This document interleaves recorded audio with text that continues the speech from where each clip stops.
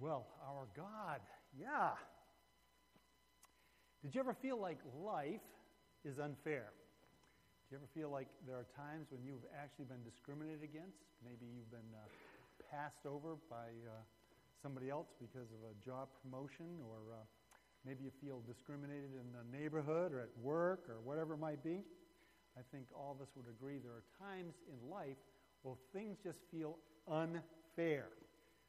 In a moment, we're going to take a look at a story in the Scripture, in the study that we're doing of the book of Acts, and we're going to see in all places on earth, there's something that happens that's unfair. And in all places on earth, it's going to happen in the church. Now, we all are convinced that in the church, everything's fair, that there's no injustice in the church. But we'll see in this story, in the growing church, that that's exactly what happens. Something unfair unfolds. And the question is, what do you do about life when life becomes unfair? But the more important question that we're going to look at is, what does God do about life when life gets unfair? So I'm going to invite you, if you would, turn your Bibles to the New Testament, Acts chapter 6. We're going to continue our study of the book of Acts. We're going to look at verse 1 through 7. If you don't have a Bible with you, if you reach into your bulletin, you'll find a handout that looks like this. I invite you to take that out. There's several words that we're going to write down together. And in the meantime, I didn't see who's reading this morning. Who's got that? Okay, Steve Keeley's going to read for us. As Steve makes his way to the pulpit, if you're willing and able, would you please stand for the reading of the Word of God?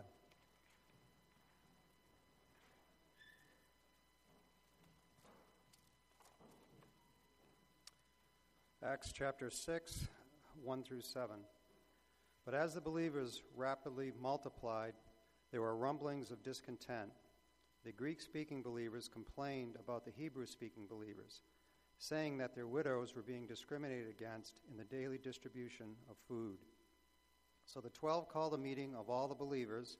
They said, "We apostles should spend our time teaching the Word of God, not running a food program. And so, brothers, select 7 men who are well respected and are full of the Spirit and wisdom. We will give them this responsibility. Then we apostles can spend our time in prayer and teaching the Word." Everyone liked this idea, and they chose the following: Stephen, a man full of faith and the Holy Spirit; Philip; Prochorus; Nicanor; Timon; Parmenas; and Nicholas of Antioch, an earlier convert to the Jewish faith. These 7 were presented to the apostles, who prayed for them as they laid their hands on them. So God's message continued to spread. The number of believers greatly increased in Jerusalem, and many of the Jewish priests were converted too. Thank you, Lord. Thank you that your grace is enough. It's more than sufficient for each and every one of us. Thank you, Lord, that although each and every one of us in life, many times we feel that there's injustice or something's unfair or whatever it might be, Lord, we see in your word that you're working with us and through us in those times of difficulty. We pray this morning as we meditate on your word, study your word, that you will give us a revelation of encouragement this morning through your word. May your blessing be upon us, Father, and we pray for this in Jesus' name. Amen. Amen. Thank you. You may be seated. Thank you, Steve.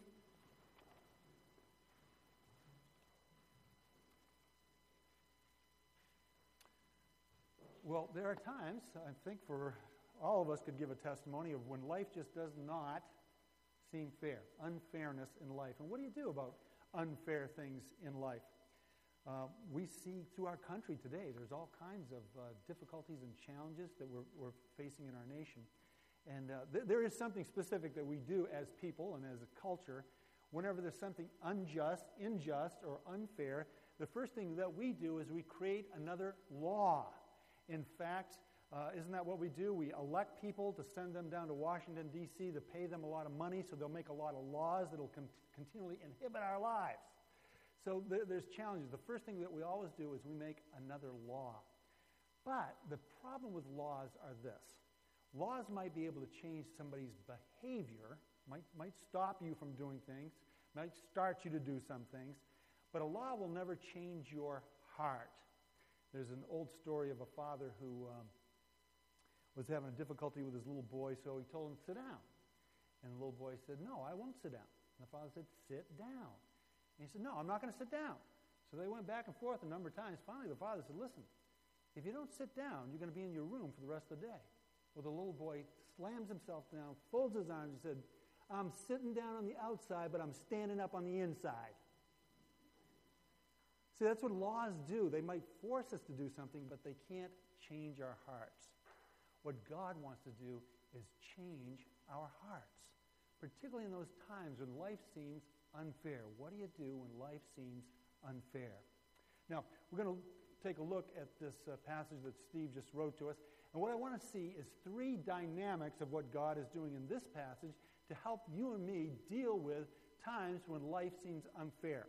So if you have a pencil out, the first word that I want you to write down is what God is showing us, and what God's going to communicate to us is that when life is unfair, it begins with understanding it is a spiritual problem, a spiritual problem. Now, we look at the world in terms of what I can see, feel, taste, touch, hear, so on and so forth, but God deals with the spiritual. Now, you might be here this morning, you might be checking out Christianity, you might be coming back to your faith, whatever it might be, and that might sound a little strange, that at the heart and soul of the problems of life are spiritual problems. But listen to what the Apostle Paul says. It's on the screen, and I'm going to read it to you. In his letter to the Ephesians, Paul says, finally be strong in the Lord and in his mighty power. Put on the full armor of God so that you can take your stand against the devil's schemes. Now listen to this. For our struggle is not against flesh and blood, but against the rulers, against the authorities, against the powers of this dark world, and against the spiritual forces of evil in the heavenly places. Now, he was writing to people that were very upset about life. They were upset about some of the discrimination that they were experiencing in life. They were upset about the unfairness of life. And what he is helping them see is that what's behind these things, that first of all, begin to learn that there are spiritual forces that are in play. Now, we see that in verse 1. Listen to what it says. But as the believers rapidly multiplied. Now think about that for a minute. The believers are Now what he's talking about is that this gospel, this good news of Jesus Christ has come into the hearts of those who have believed in him as Lord and Savior. And they are going out into the world and they're telling people about it. In fact, in Acts chapter 5, verse 20, the angel says to one of them, keep going out in the temple courts and telling people about this new life. That's exactly what they were doing. Their lives, now listen to this, their lives have been changed dramatically by the gospel of Jesus, by the good news of Jesus Christ. They had suffered in many different ways in their lives, but they put their faith in Christ, and suddenly their lives turned around, and they couldn't help but tell other people about it. Now, I've said this multitudes of times, but I came to faith in Jesus Christ when I was about 12 or 13 years old. But nobody ever explained to me what had happened. Something wonderful had happened. I didn't know what had happened to me or what was happening to me. And in a short amount of time, I fell away from the Lord. Later in life, I began to learn that it was the grace of God that came into my heart. That God had forgiven me of my sins one time for all times. And the moment that I put my trust and faith in Jesus, he had filled me with his love and his grace. And when I began to learn about that more and more, it was mind-boggling to me. And I had to tell people about it. I kept saying, do you understand what God has done for you? Do you understand what God wants to do for you? Do you understand the love that God has for you? I couldn't contain it. When I began to learn more and more about it, I wanted to tell people about this good news of the gospel of Jesus. Now that's what's happening with them. They are rapidly multiplying. The church is not growing in that first century. It is multiplying because people are overwhelmed by the forgiveness of God, but more importantly, they're overwhelmed by the love of God, and they want to share this love with anybody that will listen to them. But at the same time, we see something happens. Listen to the rest of the verse. The Greek-speaking believers complained about the Hebrew-speaking believers, saying that their widows were being, there's your word, discriminated against in the daily distribution of food. Now, this great and wonderful thing is happening. The church, God's church, is exploding in growth. It's going out into the streets. It's winning people to faith in Jesus Christ. But all of a sudden, it's coming to a halt. And it's coming to a halt because something unfair is happening. Somebody is being discriminated against. Something unjust is happening. Now, what was happening was wrong. To give you a little explanation, it says the Hebrew-speaking Jews and the Hellenist-speaking Jews, or the Greek-speaking Jews. Now, in that first century, what was happening, people like Peter and James and John and Matthew and so forth, they would be Hebrew-speaking Jews. They would be people that grew up in the synagogue. They would have been people that had learned the Hebrew language and the Aramaic language. But because of Alexander the Great, there were a lot of Jewish people that were growing up in Greek-speaking areas. And so they learned to speak Greek, and they were part of the Greek culture. So the Jewish people, they began to look down their noses at the Greek Jewish people. So there was a discrimination there. And they were getting more food for the Jewish believers than the Greek-speaking believers. So it was an injustice. But wherever there's an injustice, wherever there's unfairness, what you and I need to grapple with and understand that behind all of that, there's going to be a spiritual problem. Just like Paul says, we do not wrestle against flesh and blood, but against spiritual rulers and authorities. Now, there's an old saying that goes like this. When God starts blessing, Satan will start messing. Okay? When God begins to bless people, the enemy of our soul wants to move in and he wants to start messing with people. Because what the enemy of our soul wants to do, he wants to stop whatever God is doing. He wants to divide people. He wants people to be suspicious of one another. He wants people to be jealous and envious of one another. So in the spiritual realm, he is going to cause problems, particularly amongst God's people. Now we see that in the culture all throughout our land right now. We see all kinds of turmoil, and it's because there's a spiritual war going on, but people don't understand it, don't realize it. But you and I can learn that. You and I can understand it through the powerful Word of God. And when we do that, we can step back and we say, something is going on here that I need to pay attention to. Now, there's a little caution that I want to give you. If you could put up the yellow flag and put the caution sign up. We have to be a little careful here because many times we can say, whatever I've done, if I've done something wrong or if something's wrong in my life, I can blame it all on the devil. No, you can't do that. The devil can tempt you and me. He can whisper in our ear. He can tempt us to do wrong things, but ultimately we have to own what we're doing. In other words, if you're harboring anger in your heart towards somebody, it's your anger. The devil didn't make you do it. He might have tempted you to do it, but you're the one that's hanging on to that anger. If you're bitter at somebody, you can't blame the devil. He might be tempting you, but you own that bitterness. You're holding on to that bitterness. If you've got unforgiveness in your heart towards somebody, it's yours. The devil might whisper in your ear and say, "This is justified. You can't let that person get away with this," so on and so forth. But you're the one that owns the unforgiveness. So we can't blame the devil. We own those things that are in our hearts. But here's the good news. Wherever there's this spiritual problem, God gives us this beautiful promise, and it's in Romans chapter 8, verse 28. And it's a passage that you can memorize. I'm going to read it to you. You can turn your paper over and follow along with me. In fact, let's do that together. Right at the top of your paper, if you turn it over, you'll see Romans chapter 8, verse 28. And here we go. And we know that in all things God works for the good of those who love him, who have been called according to his purpose. Let's read that together. Here we go. And we know that in all things God works for the good of those who love him, who have been called according to his purpose. Now listen, what that means is, if there's an injustice that has come into your life, if something unfair has come into your life, and you are upset, you probably have a right to be upset for a while. But number one, you need to understand there's a spiritual component that's happening. There's something behind the scenes that's trying to get you upset, get you angry, get you upset with somebody else. But God's promise to you and me is that no matter what it is, he's going to work it out for good. You don't have to own it. You don't have to be upset about it. You don't have to let it tear your life up. You can give it over to God. And you can say, Lord, I don't want to be angry at that person. I don't want to harbor this in my heart. I want to release it. I want to trust you that no matter what is going on, no matter what this unjust thing, this unfair thing is, you're going to take it, and someday, somehow, you're going to work it out for good. You know what that does? That lifts the burden from us. But it also helps to understand that if there's a spiritual problem behind the unjust and unfair things in our lives, the second thing that we're going to see this morning is that there's going to be a spiritual solution. So the second word you're going to write down is solution. If there's a spiritual problem behind the unjust, unfair things in life, God's going to bring about a spiritual solution. Now listen to what the Apostle Paul says in 2 Corinthians chapter 4, verse 18. So we fix our eyes not on what is seen, the tangible world. We fix our eyes not on what is seen, but on what is unseen. For what is seen is temporary or temporal, but what is unseen is eternal.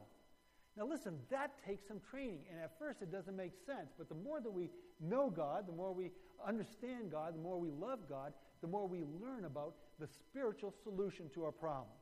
And what the Scriptures is teaching us is that we learn what it is to fix our eyes not on what is happening right now, but what God is doing for us on our behalf behind the scenes. We fix our eyes not on what is seen, but on what is unseen. Now, we see that in what happens and what unfolds in the story, how this injustice, or this unfairness that's happening in the church. Verse 2. So the 12, now that would be the 12 apostles, the 12 called a meeting of all the believers, and here's what they said. We apostles we should spend our time teaching the Word of God and not running a food program. Now I want you to skip down to verse 4 for a second with me, if you would. Then, they say, we apostles can spend our time in prayer and teaching the Word of God. Now, spiritual problems are going to have a spiritual solution. The apostles are confronted with this difficulty, and immediately they're not making excuses. They know that it's true. They've been confronted with this. It's stopping the church in its tracks, so they know that they've got to deal with it. So they deal with it by setting priorities. You and I have to set priorities in our lives. You and I need to understand that behind the problems are spiritual problems, spiritual things going on. And so the priority in our life has to be a spiritual solution. Now, what was their priority? They were the leaders of this new church. And as the leaders of this new church, their priority was the Word of God and prayer. Now, why? They knew that they had to build a solid foundation for the lives of the people that they were serving. And that solid foundation is found in the Word of God and no place else. In other words, if you're trying to build the foundation of your life on your career is going to come and go. If you're trying to build a solid foundation of your life with your family will come and go. Your kids will someday, they'll move away. If you're trying to build a solid foundation in your life with your bank account, the Scripture says that money will grow wings and it'll fly away. If you're trying to build your life, a foundation for your life on the things of this world, you're going to be disappointed. What the apostles knew, they were taught by Jesus. They walked with Jesus. They observed Jesus. Their hearts were now filled with Jesus. They knew that their number one priority was to build spiritual solutions into the lives of the people they were serving, because they knew that these people would face all kinds of trials, all kinds of unjust things, all kinds of unfair things. But they needed to have the solid foundation of the Word of God and prayer. Jesus said, heaven and earth will pass away, but my words will never pass away. You see, you and I need to build our lives on the unchanging Word of God. That's why Jesus said in John chapter 8, if you hold to my teachings, you shall know the truth. And the truth will do something. It will set you free. It'll lift the burdens from your life. It'll set you free. It'll give you a foundation for life. Now, they do something fascinating. Listen to the next verse. Verse 5 this time. I'm sorry, verse 3. Here's their solution. It says, excuse me, and so brothers, sisters, select 7 men who are well-respected and full of the Spirit and wisdom, and we will give them this responsibility. Now think about that for a moment. This was a food problem. Some people were getting more food, and other people were getting less food, and then the apostles start talking about, hey, find 7 men that you respect who are full of Spirit and full of wisdom. Now, if we had a building project in the church, we'd look for carpenters, wouldn't we? If you had a food problem in the church, you wouldn't be looking for carpenters, you'd be looking for cooks. But they're saying find 7 guys you respect that are full of Spirit and full of wisdom. What on earth is going on? Well, they knew that there was something deeper going on that needed a spiritual solution. Not a physical solution, but a spiritual solution. And so they said, find amongst you 7 men that, first of all, that you respect. Now, what is it about them that they would respect? They would respect that they were full of the Spirit. You know what it is to be full of Spirit? It's to be full of the love of God. It's to be full of love, joy, peace, patience, kindness, long-suffering, all of the fruits of the Spirit.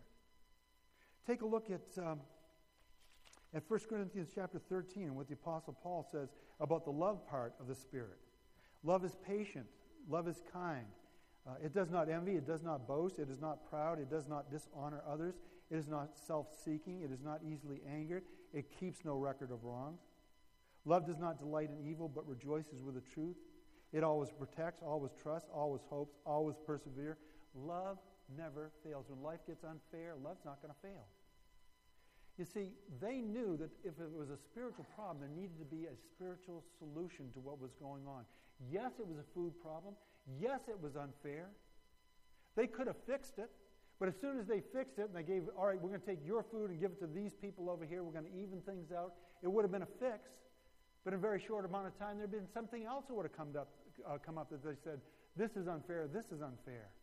You see, laws can change behavior, but that doesn't change hearts.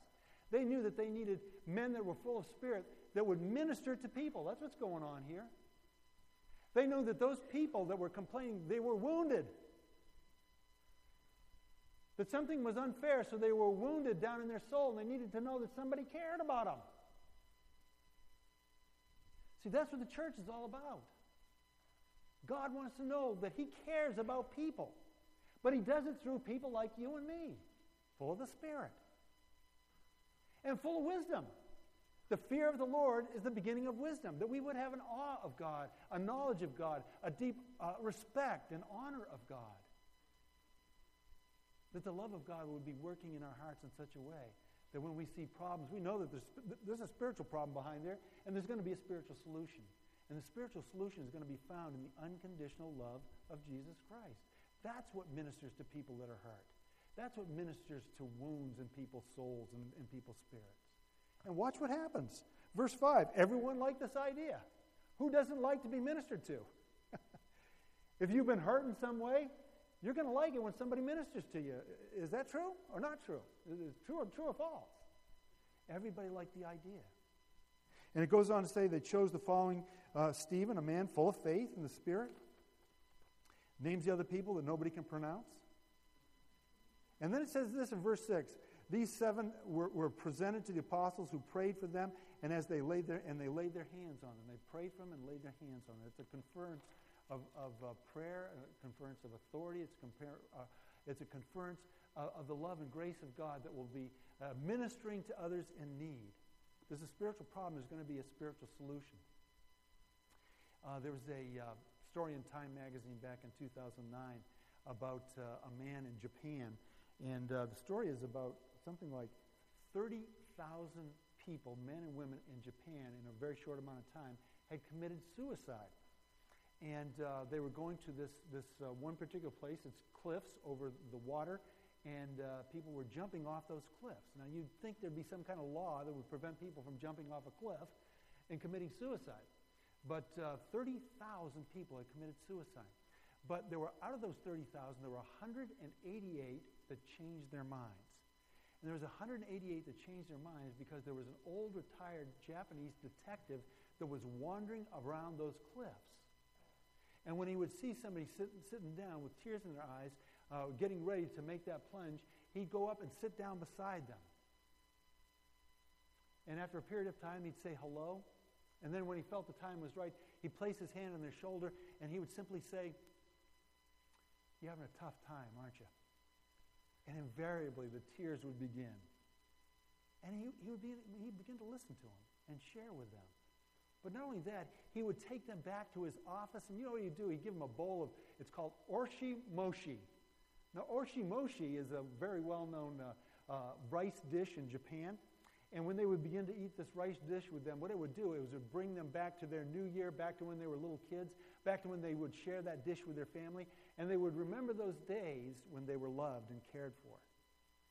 And he would begin to change their minds and change their hearts. And he said, the guy that wrote the story made an offhand remark, and he said that the ringtone on his telephone, you know what it was? Amazing Grace. How appropriate. And he said, in this part of Japan, I don't want this to be a place where people end their lives. I want this to be a place to be known that this is a place where they begin their lives. You see, he knew that there was a spiritual problem behind what they were about to do. And if there's a spiritual problem, there's going to be a spiritual solution. When you feel that things are unjust, when you feel like things are unfair, if there's something spiritual going on, but if there's something spiritual going on, there's going to be a spiritual solution. And we need to know that, and here's why. The third thing that I want you to write down is this. What God is looking for, what God wants to show you and me, is spiritual growth. Spiritual growth. You see, in the Gospel of John, it tells us, for God so loved the world that he gave his only begotten Son, that whosoever believes on him shall not perish but have everlasting life. When life is unfair, when life feels unjust, God wants us to see that as an opportunity to grow in our spiritual being. That's why the Word of God is so powerful. That's why we need to be worshiping together. That's why we need to be in small groups. That's why we need to be ministering together and reaching out to others. Because God desires and delights in spiritual growth. Listen to what the Scripture says in verse 7. So God's message continued to spread, and the numbers of believers greatly increased in Jerusalem. God's message continued to spread.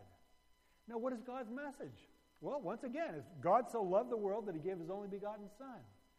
That God loved the world that's full of people that are rebelling against him, sinning against him. You see, we've got to own that in our lives. That we're born in this world in rebellion against God. And if we remain in that spiritual condition, in that physical condition, and we die, we are going to a very terrifying place forever and ever. Amen. But God's message is this: I love you. And I love you so much that I became a human being in my Son, Jesus Christ, 2,000 years ago. And in Jesus Christ, I went to a cross to bear your sins on a tree. The innocent died for the guilty.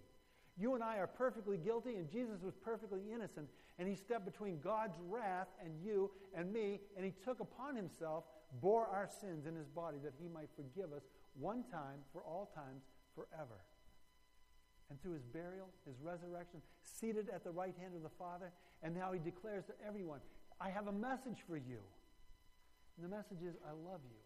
And if you will repent of your sin and believe on my Son Jesus, not only will I forgive you once and for all forever, I will grant to you eternal life. A simple, beautiful, wonderful message. And when this message was proclaimed in this early church, it was exploding because people needed that deep down in their soul. People today need that message deep down in their soul. They're not hearing that message. Nobody's telling them about the love and grace that's offered to them through faith in Jesus Christ. And he said it was changing Jerusalem. Well, Jerusalem was their home base. But God wasn't going to let them stay in their home base. He was going to launch them out into the world to proclaim it to everyone, Jew and Gentile, that all the world would hear the gospel message, the good news of Jesus Christ. In this Easter season, God wants us to bury that in our hearts and in our souls so that it might explode in us and through us to the world around us. In the days and weeks that lead us up to Easter, we have friends and families and neighbors and co-workers all around us that have never heard the good news of the gospel of Jesus Christ.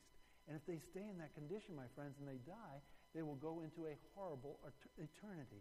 We are called by God to rescue them, to love them, to bring them the message. You see, there is a spiritual problem, but there is a spiritual solution that needs that spiritual growth. Now, we've got an opportunity in a couple of weeks to participate in feeding my starving children. It's not fair that there are children all over the world that are starving. I don't know about you, but I find that unjust. I find it unfair. Well, there's a problem, but it's a spiritual problem. The enemy of our soul wants to enslave children in starvation. But if there's a spiritual problem, there's going to be a spiritual solution. That spiritual solution is you and me. We have the opportunity to come together in a couple of weeks, go down to Deering High School, and make a difference. And when we make a difference, there are going to be spiritual seeds that will be planted in the hearts of children all over the world, families all over the world. And maybe, just maybe, they'll hear the message of the gospel of Jesus Christ. There's a great guy by the name of Ed Rowell, and he's a pastor. And Ed writes books, and he preaches great sermons.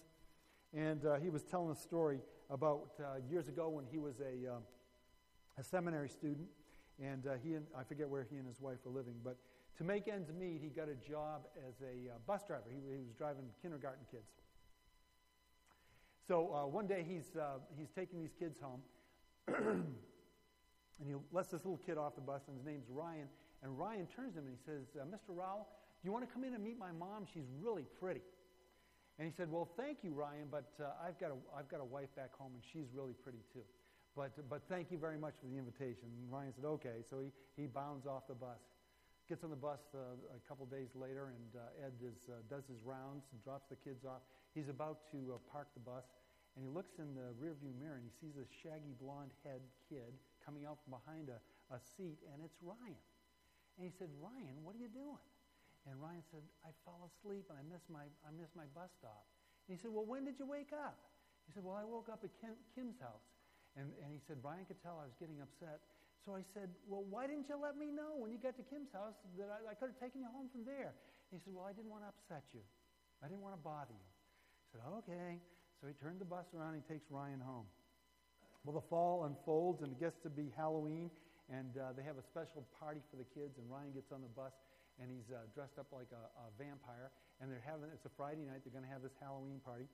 And so Ed gets them all delivered, and he's just thinking to himself, he's saying, "Lord, just get me home. I'm tired. I want to get home and take an aspirin and go to bed tonight and get a good night's sleep." And that's exactly what happens. He gets a good night's sleep. He gets up the next morning, gets his cup of coffee, settles in to read the newspaper, opens up the newspaper, and on page 2, there's a disturbing story, a headline story, that a little boy had died at the Halloween party. That there had been a large piece of equipment, fell over, and killed a little boy. And that little boy was Ryan. And you'd think there would be some kind of law that would prevent big pieces of equipment falling over and killing a little kid.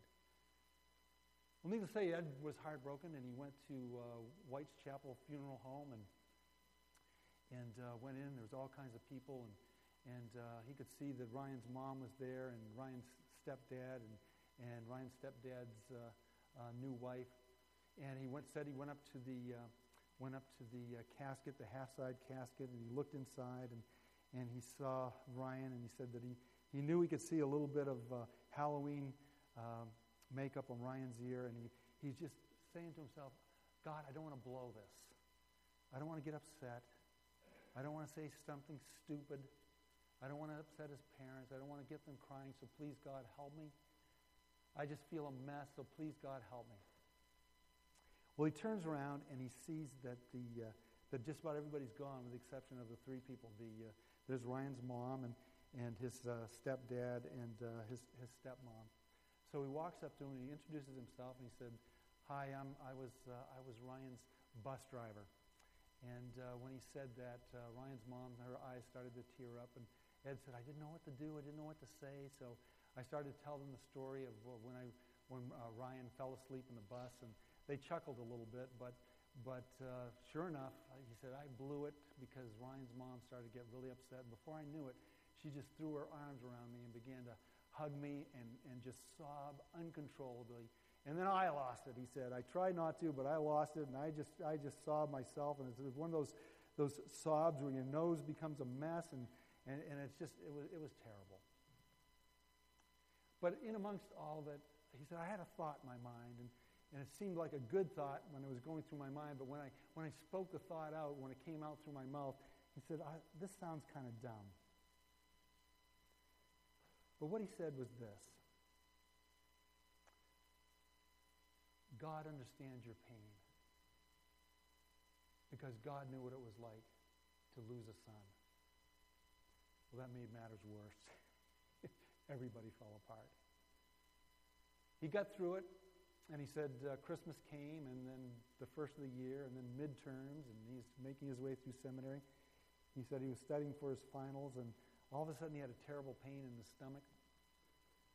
And the pain got worse and worse to the point where he had to call the doctor, and the doctor said, you better get into the hospital. It sounds like appendicitis. So that's what Ed did. His wife took him in. And when he was in the emergency room, he said they gave him something that took the edge of the pain away. And then he said a woman walked in the room, very pretty woman, and he said he couldn't believe it. It was Ryan's mother. She had a needle in her hand. She put an armband around, made his blood vessels pop, and stuck that needle in her arm. But when she walked in the room, she said, hi, bus driver. She said, you know, I've been wanting to call you for the last number of months to let you know how much your words comforted me in my time of need. But not only did your words comfort me in my time of need, it made such a difference that you were there to cry with us when our hearts were broken. You see, it's unfair for a little kid to die, isn't it? There's a problem there, but it's a spiritual problem. And if there's a spiritual problem, there's going to be a spiritual solution. And you see, Ed was that spiritual solution. God sent him into their lives at just the right moment to minister to them and to bless them. And because of that, there was a seed that was planted, a seed that will grow, a seed that will become God's message of Jesus Christ and his love for this world. Life ain't fair. We want to make all kinds of laws, but we don't need more laws. What you and I need is for God to change our hearts. Let's pray.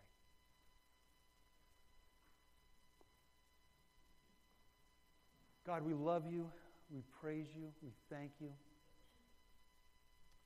We recognize and realize that life is not fair. There's so many injustice in life. We experience it.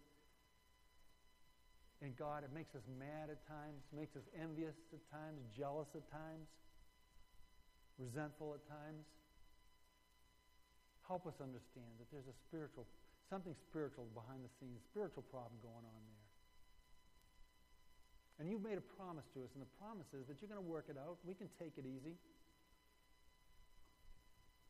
And we can learn what it is to abide in your word, the truth of the word of God. Not only to abide in your word, that we can be instruments in your hands, that you might send us into the lives of others that experience unfairness in life. That you, Lord God, would plant a seed that would bring spiritual growth. Lord, in this Easter season, when we think about the world around us, there are people that are starving for Jesus and they don't know it. Their lives are full of all kinds of problems. They're twisted and turned in a million different ways. But there's a solution to those problems. The solution is Jesus. Help us, God, to be tender-hearted. Help us to be loving. Help us to pay attention. Not ask for more laws, but to ask to be changed by you. We thank you, God, for your love and grace. Most importantly, we thank you for Jesus. And we pray for this in his wonderful name. Amen. Amen and amen. As Nancy mentioned earlier, there's a tear-off sheet in your bulletin. It says, welcome guests. I do a weekly email update. I let people know what's going on in the church. If you'd like to receive that, fill your name out here if you would, please. And there's a little box underneath there. You can check that off if you would. On the back of the tear-off, there's a number of things. You can write out a prayer request that you might have. Maybe there's a need in your life or somebody in your life that has a need. Simply fill out your prayer request. Also, maybe you need to be baptized, or maybe you're thinking about joining the church, or maybe you want to join a small group. There's a number of different things that you can check off. Simply tear this off and place it in the offering plate as it comes around. Having said that, if the ushers will come forward, we'll have our time of tithes and offerings.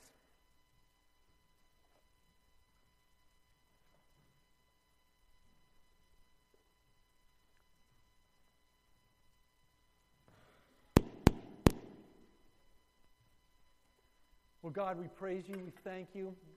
We love grace, but we also love the opportunity to give back to grace. You have changed us with the love of Christ, and now we want that love of Christ in the lives of others.